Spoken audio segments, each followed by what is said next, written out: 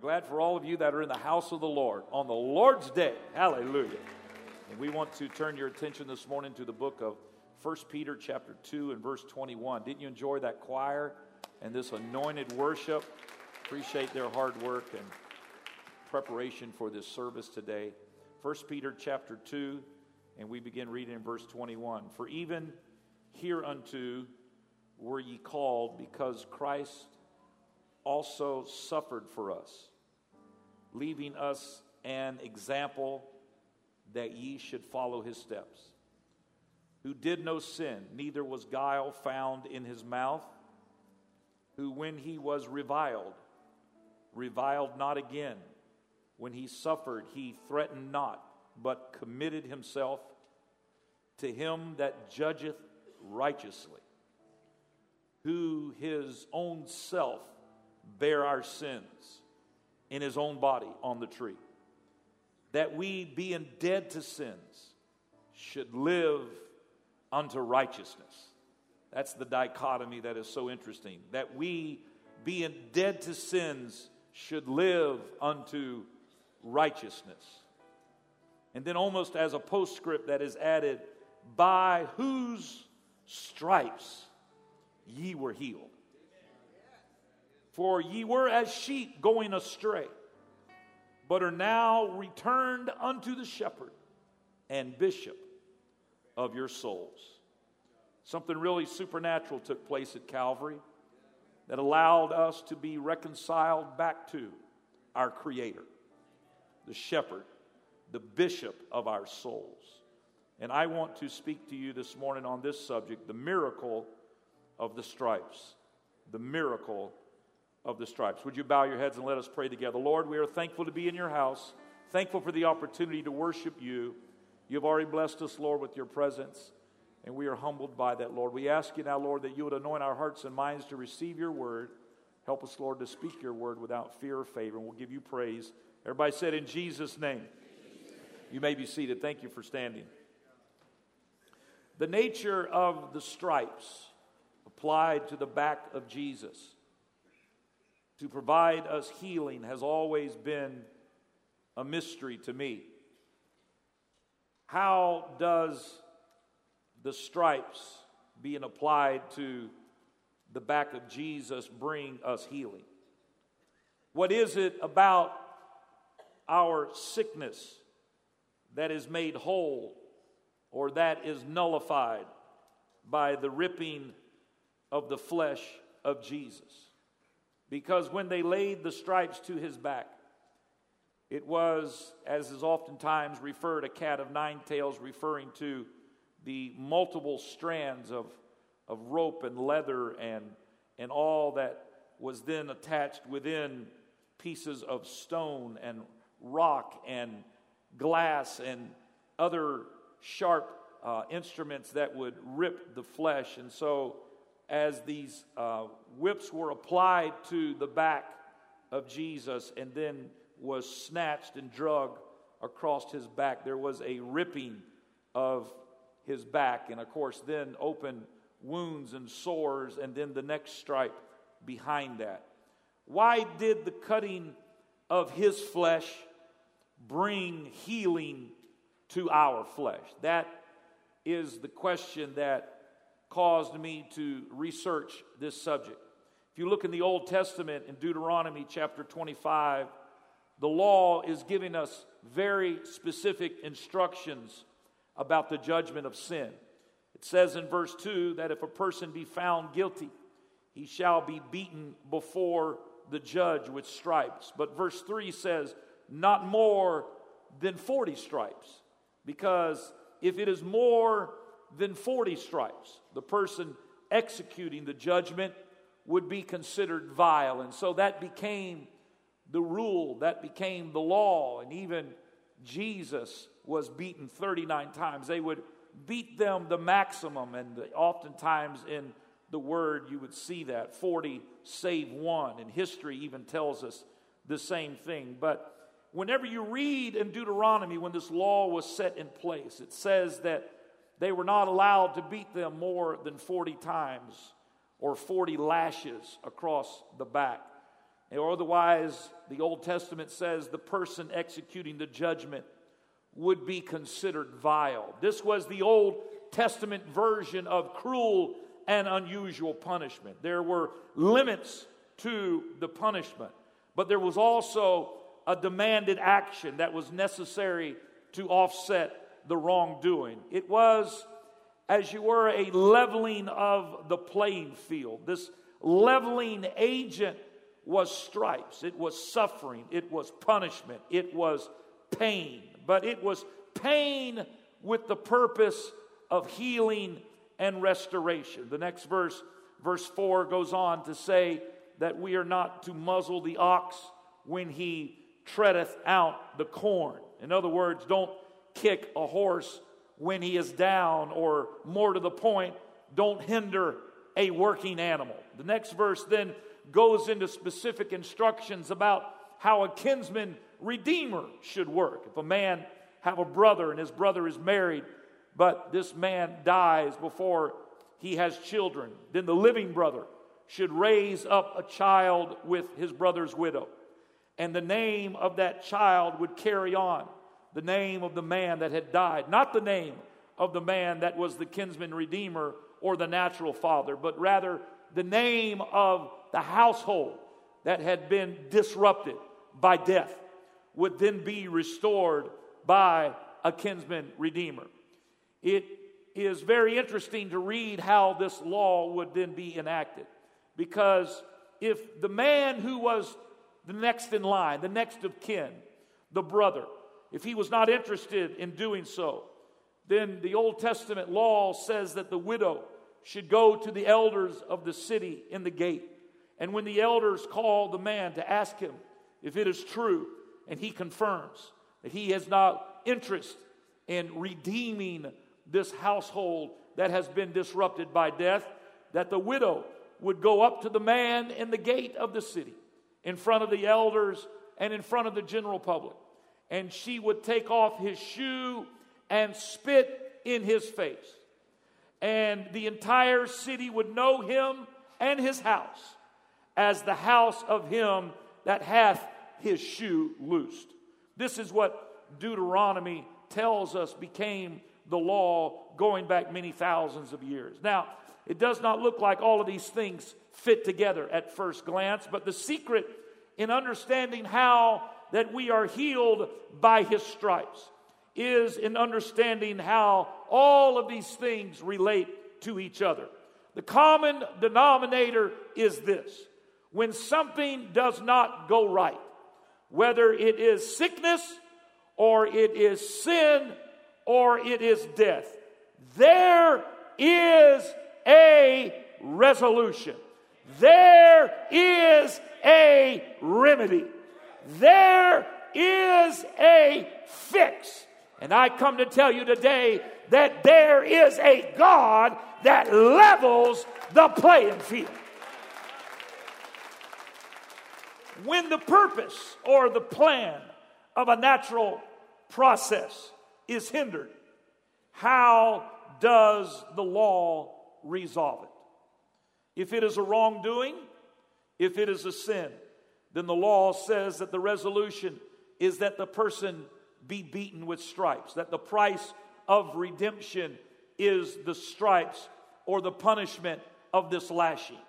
That is the justice that is enacted to resolve the imbalance.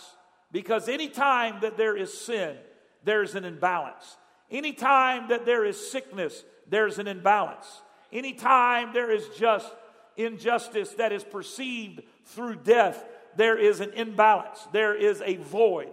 But then Deuteronomy immediately says that it has to be within limits. Otherwise, the pendulum swings to the other side and it is off balance again, but this time in the other direction. So there were all of these stopgap measures that were put in place so that the balancing of an injustice would not swing to the other side.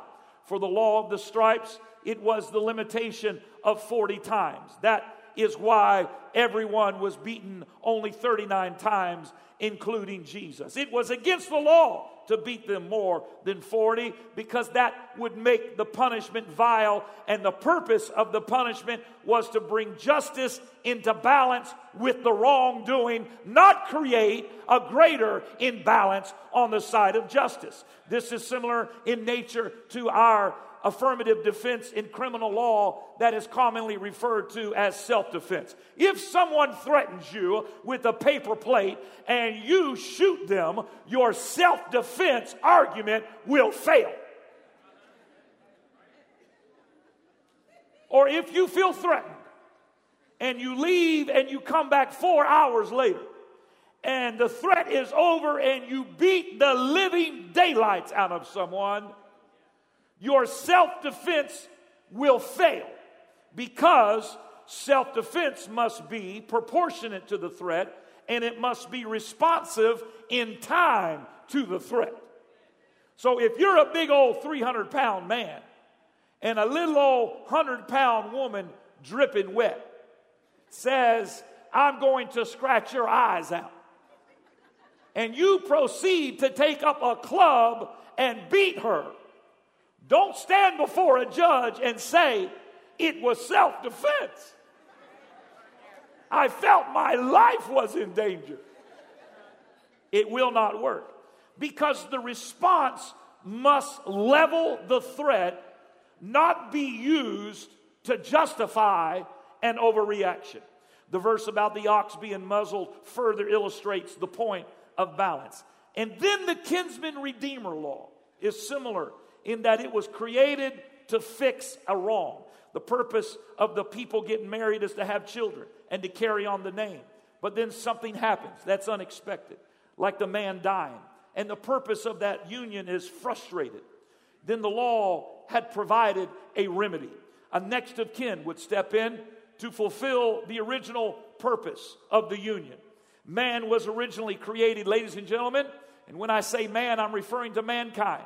Man was originally created for the purpose to worship God.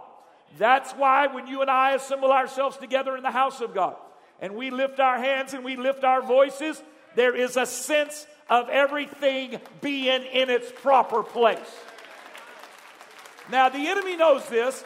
That's why he'd rather you worship the Miami Dolphins today, or he'd rather you worship the Jacksonville Jaguars, or he'd rather you worship Aerosmith or some rock band, or worship some figure of Hollywood. He knows you were created to worship, so he tries to replace your worship. But can I tell you today that none of those things will ever satisfy the longing of your soul? It's not until you worship your Creator, the original designer, the one who created you in His image, that there is a sense of balance and purpose that comes into place, and you say within your soul, "It is well within my soul." Because everything comes back into balance. And so you and I were created to worship God. So when we worship God, we are coming back into that original purpose. When you go all the way back to the book of Genesis and you see why God originally created Adam and then Eve, it was for the purpose of being in fellowship with God. We were designed to be in fellowship with God, but sin thwarted that purpose. It stopped the original intent from being fulfilled. Sin entered in, and then the fellowship that you and I as human beings were created to be in harmony with God, that purpose is frustrated. There is a division that takes place, and you and I can't be in fellowship with a holy God because we have this sinful nature, and so there was a gap. But the good thing about God is that He anticipated that there would be a gap. How many of you know God's ahead of you even before you mess up? So there had to be a leveling, and Paul describes it in the book of Romans as there had to be a propitiation or a equalizing agent, something that would come into place. The Bible says that in the day that you sinneth, you shall surely die. So death entered the human race. You were not originally created to die, and neither was I. And so everything originated from the point that sin came into humanity. You were never created to be sick, because death is just the ultimate act of sickness. And so sickness and death and all of it originally came from sin. It was injected into the human race. And so death stopped the purpose from being fulfilled, and the purpose of the name being established on the household of God's family, which was the human race. It was originally designed so that the name would be established on the household of God's family. That's why, ladies and gentlemen, he told Moses and later Joshua to take off your shoes, for you are standing on holy ground. He was saying that you cannot save the nation of Israel by yourself. So take off your shoe, because there's coming a kinsman redeemer. You are standing on holy ground. You are not worthy or able to redeem the nation of Israel. But there is coming a kinsman redeemer who's going to accept the responsibility and is going to purchase. He's going to purchase the lost tribe of Israel, that has gone astray. This is why when Jesus came, he first came to the Hebrews, to the Jewish people. This is why he told the Syrophoenician woman that it's not your time. He said that it's not for you to eat the meat that falls from the master's table. Of course, her humility and her desire for the things of God caused him to have to immediately reach out to her and to change the whole timetable. But God was saying that he was the only one who could redeem the seed and raise up a name. This is why, ladies and gentlemen, Jesus had to be God robed in the flesh. He had to be God manifest in the flesh, because he was uniquely positioned to be the kinsman redeemer. He and only he could make the necessary redemption. Only his blood, my friend, could save us from our sins.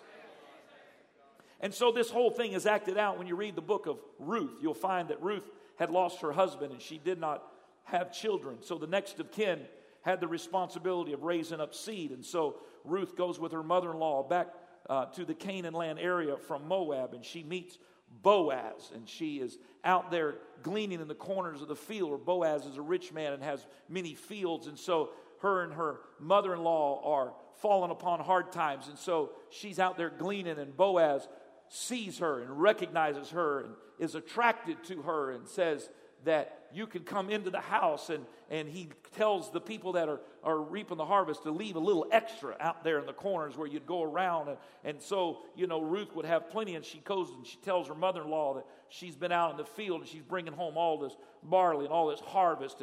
And Naomi says, where are you getting it from? And she says, I'm getting it from the fields of Boaz. And she says, oh, Boaz. And she says, yeah. And, she tells her mother-in-law, he's kind of good looking. I like Boaz. And Naomi, the Bible says, was pleased and said, the man is, now this is important that you get this verbiage, the man is near of kin to us. Boaz is one of our next kinsmen. All right? He's near of kin to us. He's one of our next kinsman. In other words, he's in line, but he's not next in line. Hello, somebody. How many of you know God's got the answer for you, but it just doesn't seem to be right in front of you this very moment? God, I know you're going to do it one day, someday, somehow. But right now, it doesn't seem like it's next in line. I still got this to deal with tomorrow, and I still got this situation facing me. And so she says he is one of the next kinsmen. He is in line, but not next. And so he wanted to redeem Ruth and marry her, but he also wanted to do it right. Oh, there's a message in that. You can't get ahead of God. God will make a way where there seems to be no way. But you can't try to fast forward the process. This is what got Abraham in trouble. You've got to make sure you allow God to fulfill it in His time. So Naomi instructs Ruth what to do, and Ruth goes and tells Boaz, that she wants to be with him. Boaz goes to the gate of the city with the elders, like Deuteronomy had instructed, and he presents the case to the man who is next in line. And he starts out by saying, now, you understand that Elimelech, which was Naomi's husband, you understand that he died, and his 2 sons died when they were over in Moab, and they left some widows, and they're childless, and they had a field that he was buying. He presents it all initially to this man who is next in line as a business proposition. There was a field, that he purchased, but there's still some debt left on it, and you want to redeem that and pay off the rest of it and have the land. The man said, yeah, I'll do that. I'm the next in line, kinsman redeemer, and I'll be happy, to take the land and all of that. And so Boaz starts out this whole negotiation by starting with the business proposition of purchasing the land. The man says that sounded like a good plan. He would take care of that. And then Boaz said, now, along with purchasing the land, you've also got to take Ruth, because she was left a widow and her husband died and she is childless, and we need to raise a name up on that household. So I'm going to need you to take Ruth also and raise up seed so that the name will continue. And the man said, I don't think so. I got a wife, I got a family, I don't need any more problems. Now, you read the Bible, it's pretty clear right here. He said, my own inheritance will be disrupted. He said, now, I feel bad about what happened to Ruth, but I got my own stuff to deal with. Boaz must have had a big smile come on his face. And he says, all right, I understand. If you want to give up your position as the next in line kinsman redeemer, you don't want to mar your own inheritance, I would like to take the place. And so he says, okay, and he takes off his shoe, just as Deuteronomy, the law, had instructed. He takes off his shoe, and I don't know what else they did. They shook hands. The elders were there. They were in the gates of the city. He takes off his shoe, and it's done right, and it's done proper. But here's what I like about this story. There's no indication that Ruth goes up and spits in his eye. In the Old Testament law, if you were the next in line, you didn't take up that responsibility, you were shamed. It's important that you understand this. But in this situation, there's no shame, there's celebration. Because one who is worthy and able steps in the place and becomes the Redeemer. To Ruth, who has lost a husband, I don't know what you may be dealing with. You may be dealing with sickness. You may be dealing with death. You may be dealing with a financial crisis. But I've come to tell you that there is a God who is willing and is able. And He can redeem you so that there's celebration and there doesn't have to be any shame, but there can be a rejoicing because my God has stepped in and become a propitiation of my sins.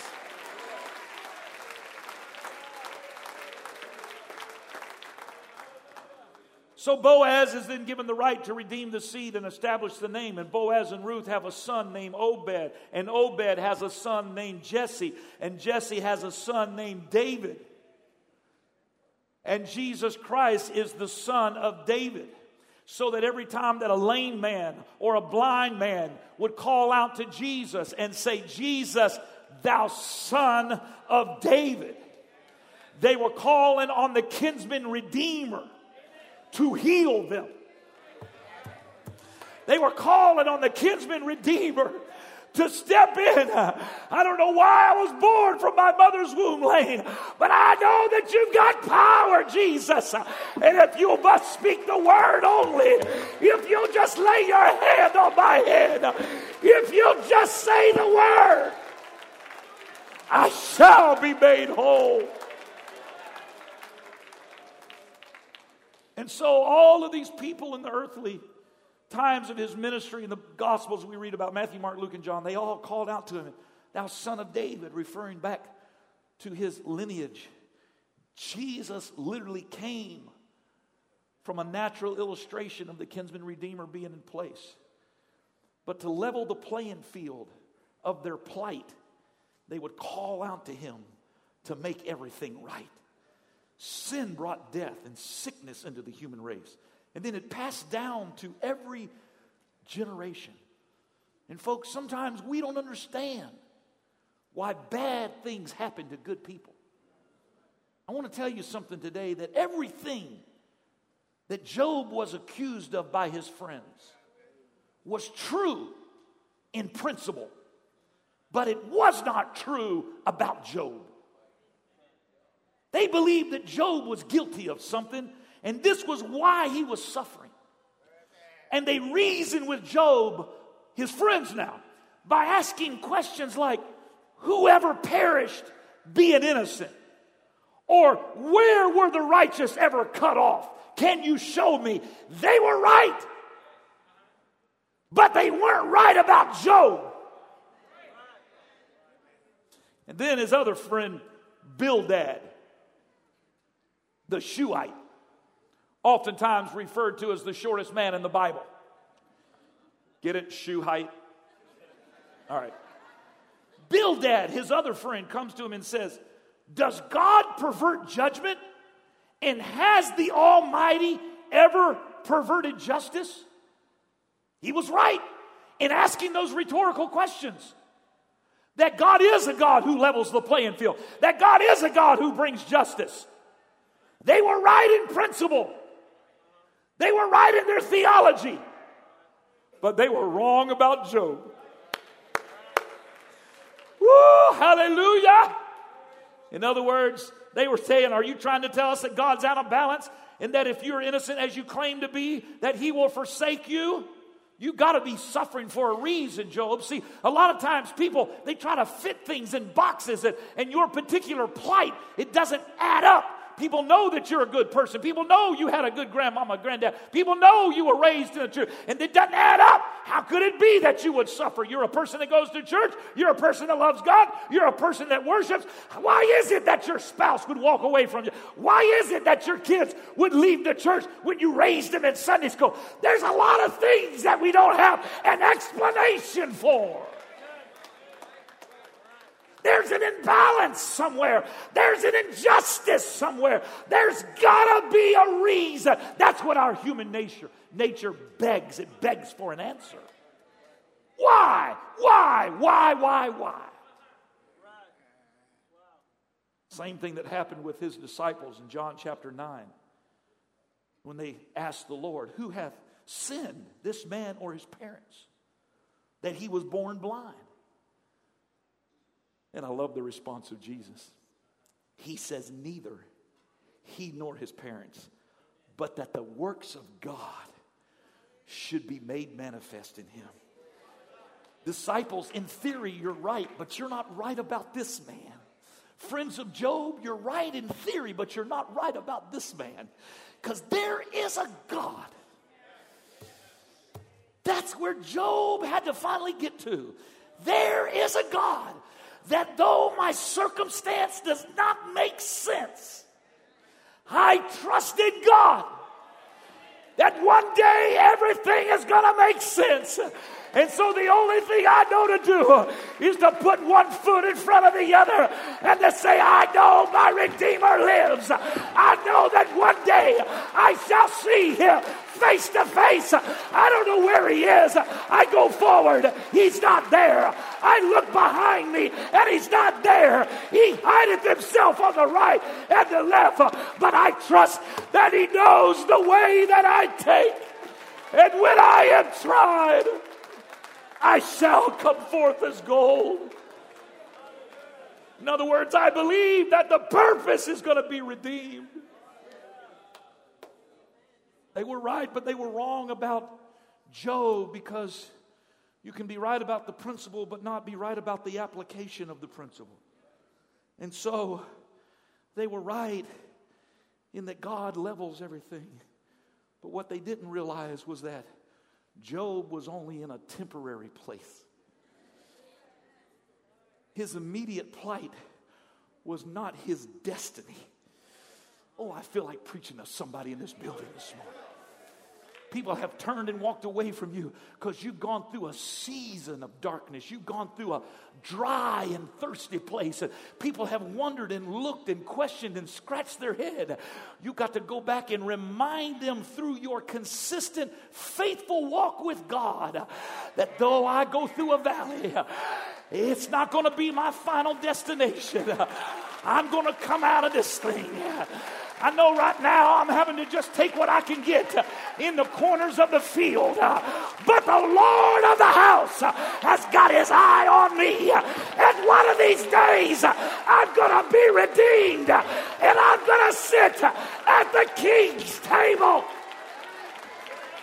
There ought to be a worship in this house if you recognize that this is what Jesus did for us.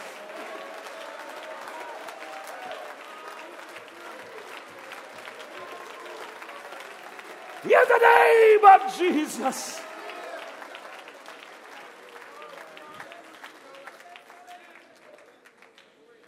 You may be seated. Jesus was saying to his disciples, it was neither he nor his parents. Yes, there has been sin in the human race, and it's brought about all of these sickness and diseases, but it wasn't him or his parents. It wasn't these direct individuals. There was a higher purpose. And the purpose was that the works of God should be made manifest.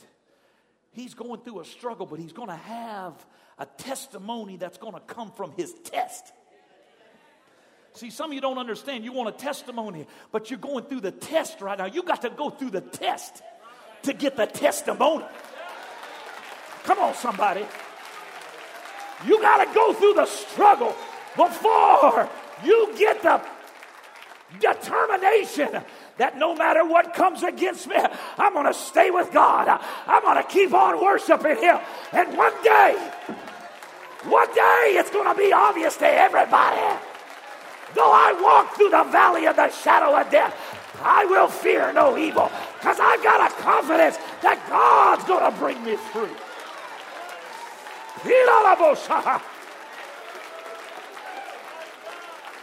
Jesus.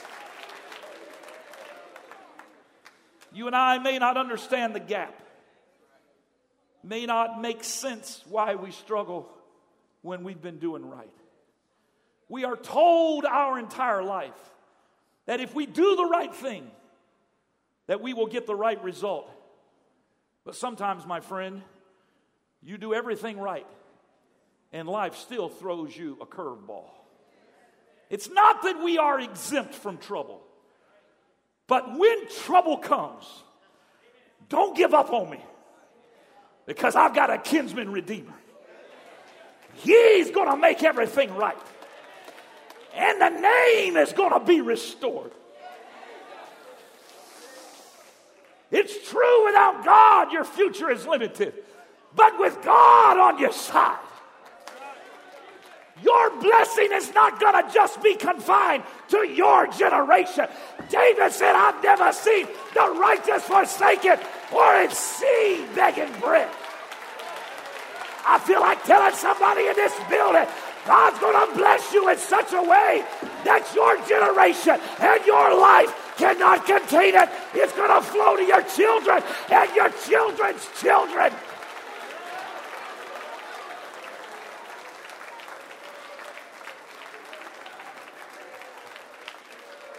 I love that song.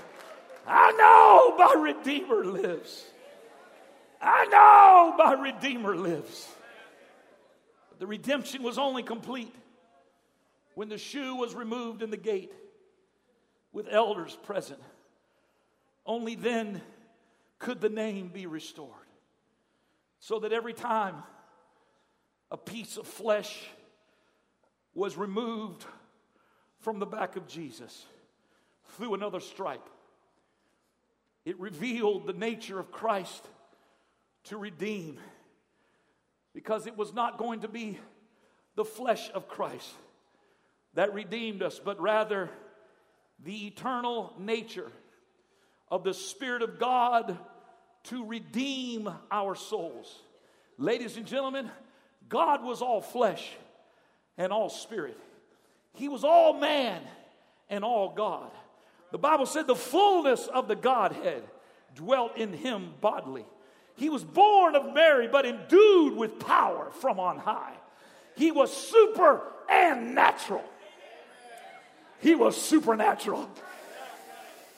But with every stripe, the wrapper was coming off. With every stripe, there was a revealing that the kinsman redeemer was God himself. That's why you got to know that Jesus was not Jehovah Jr. He was God manifest in the flesh. And by his stripes, I am healed, because there's a God in that flesh.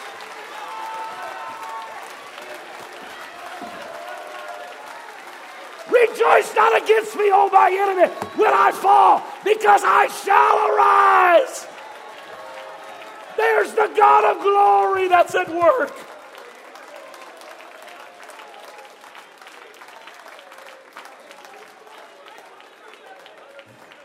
So by his stripes I am healed.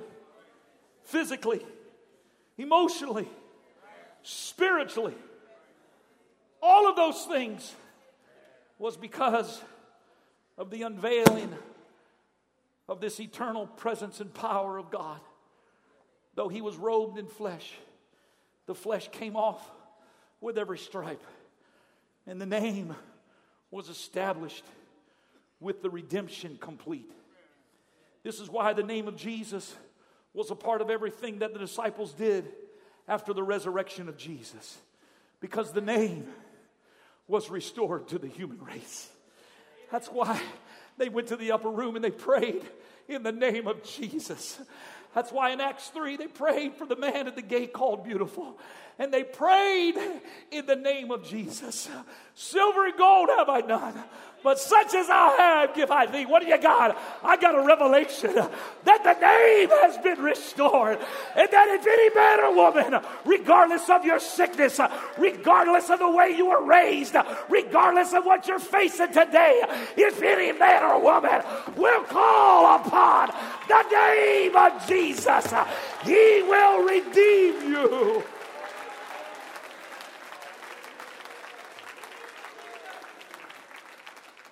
And through Calvary, the name is restored. Hope is restored. Help is restored. He turns to his disciples at the Last Supper and he says, take and eat. This is my body that was broken. And this is my blood. Ladies and gentlemen, that broken body represented the complete restoration of the human soul. I know my Redeemer lives. I know my Redeemer lives. All of creation testifies. Oh, I wish I could sing.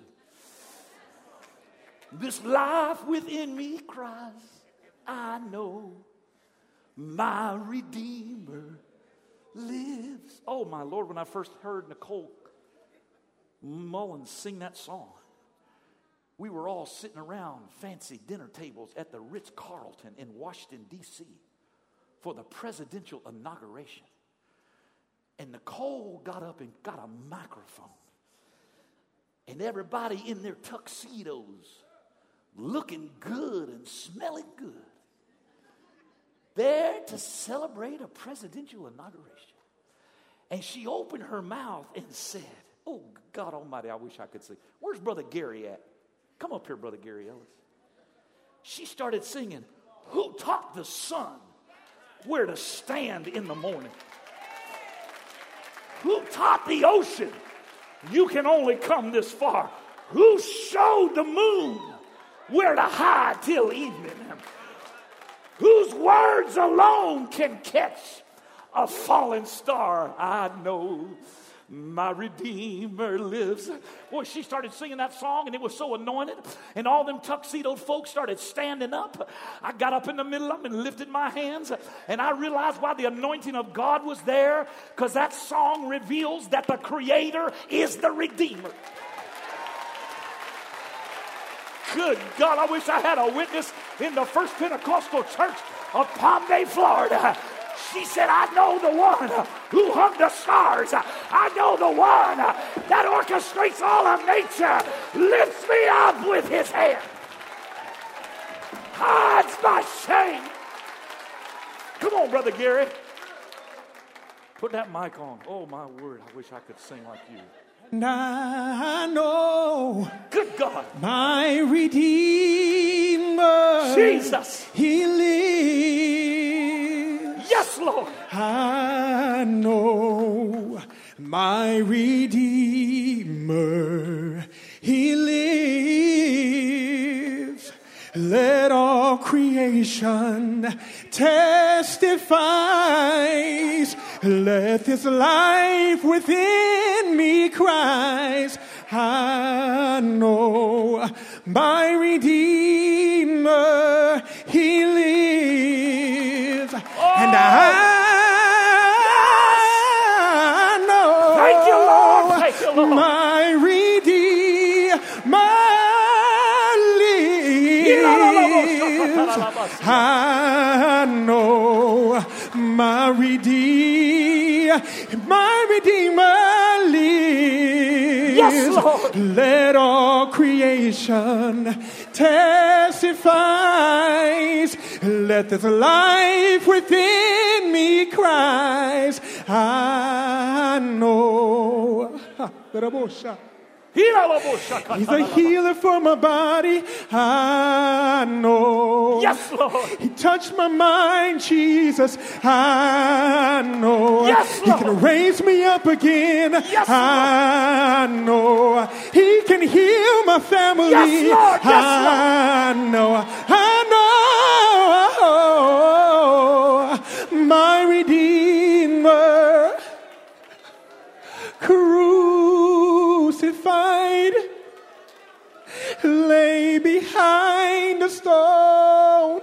Yes, Lord. You live to die, rejected and alone, like a rose trampled on the ground. Yes, Lord. You took the fall and thought of little old me, Jesus.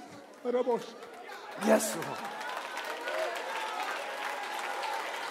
Jesus. Jesus. Jesus.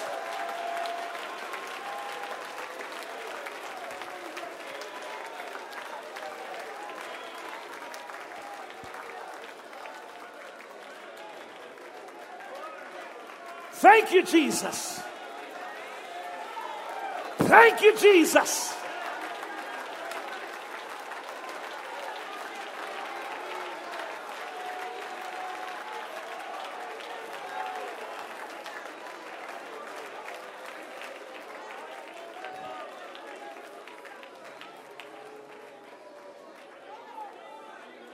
Good God Almighty. I feel healing virtue going throughout this place right now. Every pew, every person.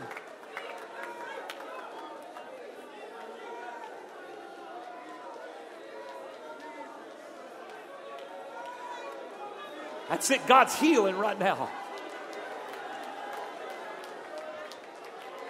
Come on, He's leveling the playing field right now.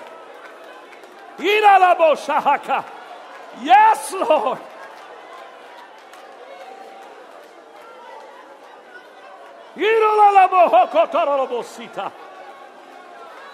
I thank you, Jesus. I thank you, Jesus.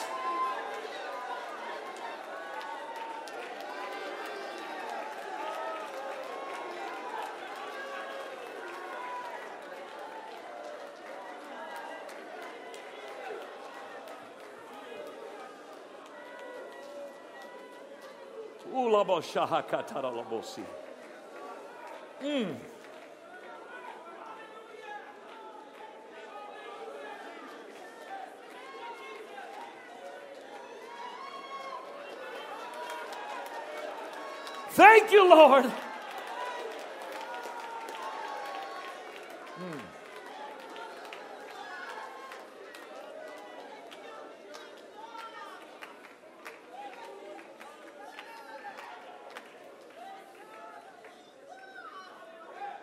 Earlier this week, I felt the Lord speaking to me and telling me that this Sunday morning we needed to take communion. And then He started putting this message on my heart. I'm going to ask our ushers to come. We're going to receive the Lord's Supper this morning. But in so doing, I want us to approach it perhaps like we never have before. When we take of this morning, I want us to take of it in such a way that we are turning everything over to Him. Every question in our mind, every sickness in our body, every pain that has never healed from perhaps a lost loved one or a failed relationship. But this morning we're asking you, Lord, to take every hurt and every pain. As we receive of this in remembrance of what you did, we're not here only to recollect of your suffering, but to recognize that the suffering was a remedy for everything that you and I are facing. And here's what I want to ask you to do this morning. You need to give your heart to the Lord. Or if you've got sickness in your body, perhaps you're here to stand in the place of an unsaved loved one. But there's a gap, there's a void, there's a need. And you believe that Jesus Christ can redeem that open wound, whatever it is. Here's what I want you to do. I want you to step out from where you're standing, and I want you to come down and gather at this altar. Now, I know it won't be for everybody. You're here this morning, and you're here to worship God. You can't point to a specific thing that you need Jesus to do in your life in a supernatural way. You can stay in your pew, and the ushers were going to come out and serve you in your pew. That'll be okay. But for those that say, I need a supernatural touch from Him today. Maybe there's some things you've been holding on to and you said, I got to turn it over to God. Or you're here this morning and there's something happening in your physical body, but you believe that by His stripes we are healed. We're going to come down and we're going to receive this and we're going to do it and we're going to say, God, I thank you, Lord, that you're going to make everything right.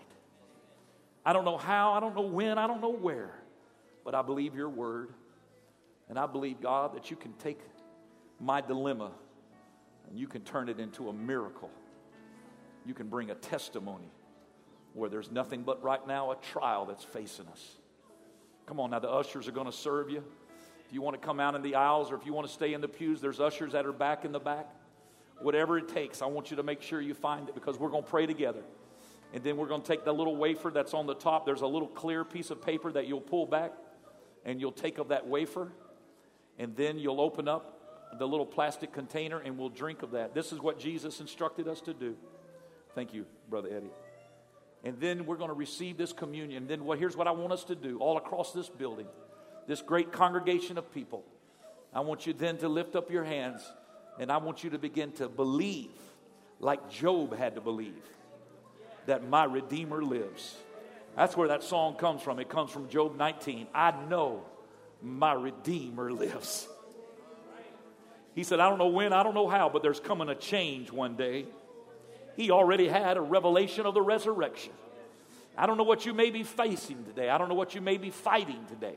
But I know a God who is the kinsman redeemer. Hallelujah. And He's going to step in and restore the name. He's going to step in and restore order. And everything's going to be all right. Hallelujah. It's up to you and I to say, Lord, I accept it and I receive it into my life and into my present situation. We'll make sure everybody has one of these. Is there anybody that's ready to receive communion? You've not yet received one of these little packets. Would you raise your hand? All right, Brother Eric, a couple here. Brother Mundy, Brother Tom right there in the middle, Dr. Myers over here on my left. Ushers, you're doing an awesome job getting around to everyone. There's a couple right here in my immediate, right here. We want to make sure everybody has there's a couple more that's right here. If you don't mind, let our ushers get through there. Doing such an awesome job. If you want to go ahead and peel back, there's 2 openings. The first one's a little more difficult because it's just a clear piece of plastic. Oh yeah, the Holy Ghost is going to move. It's going to move. It is. That's the Holy Ghost. God's going to move. Everybody take out the little white wafer at first. We'll receive that. You just pull back the little clear plastic. I know it. Hallelujah. That's anticipation of what God's going to do. Is there anyone that still is without? Everybody's good. All right, let's pray. And after we pray, let's receive communion. You ready? Lord, in the name of Jesus Christ, I thank you, Lord, that by your stripes we are healed. I thank you, Lord, for the price that was paid on Calvary. I recognize, God, that in our flesh we struggle with understanding why things have happened. We don't always understand why we're battling the things we're battling, even sickness that's in our body. But today, Lord, we receive this of you, not because we're worthy, but because we're obedient. And because we believe that everything we need, we can find in you. And that through your broken body, our lives, our hearts, our souls are restored and renewed. And so as we receive this right now, Lord, I pray healing upon this congregation. I pray for every home and every family. I pray for every marriage in the name of Jesus. I pray that you would restore everything, God, that we can't do on our own. There's a gap, there's an opening, there's a void. But we believe you for the supernatural and for the impossible. And we receive it by faith today in the name of Jesus. All right, would you take the wafer now and would you take it, place it in your mouth, then open up the little container. Jesus. And then would you drink of that cup? Thank you, Jesus.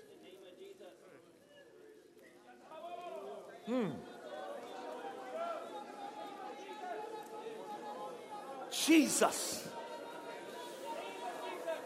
Hirabo shakata.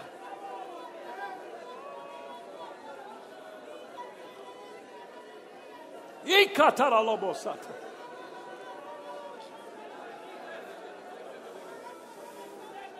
Thank you, Jesus.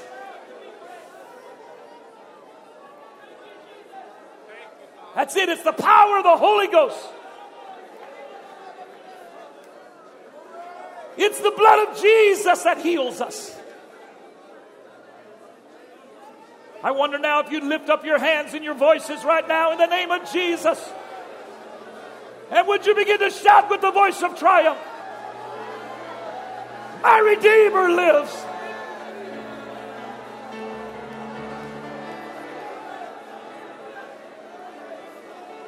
My Redeemer lives.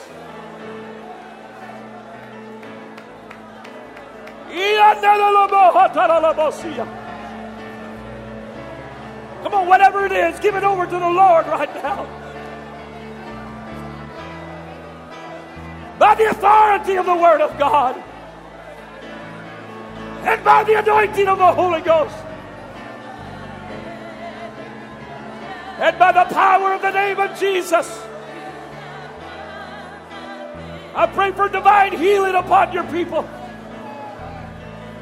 Let every sickness disappear. I pray, God, for the salvation of every soul. Oh, in the name of Jesus. That's it.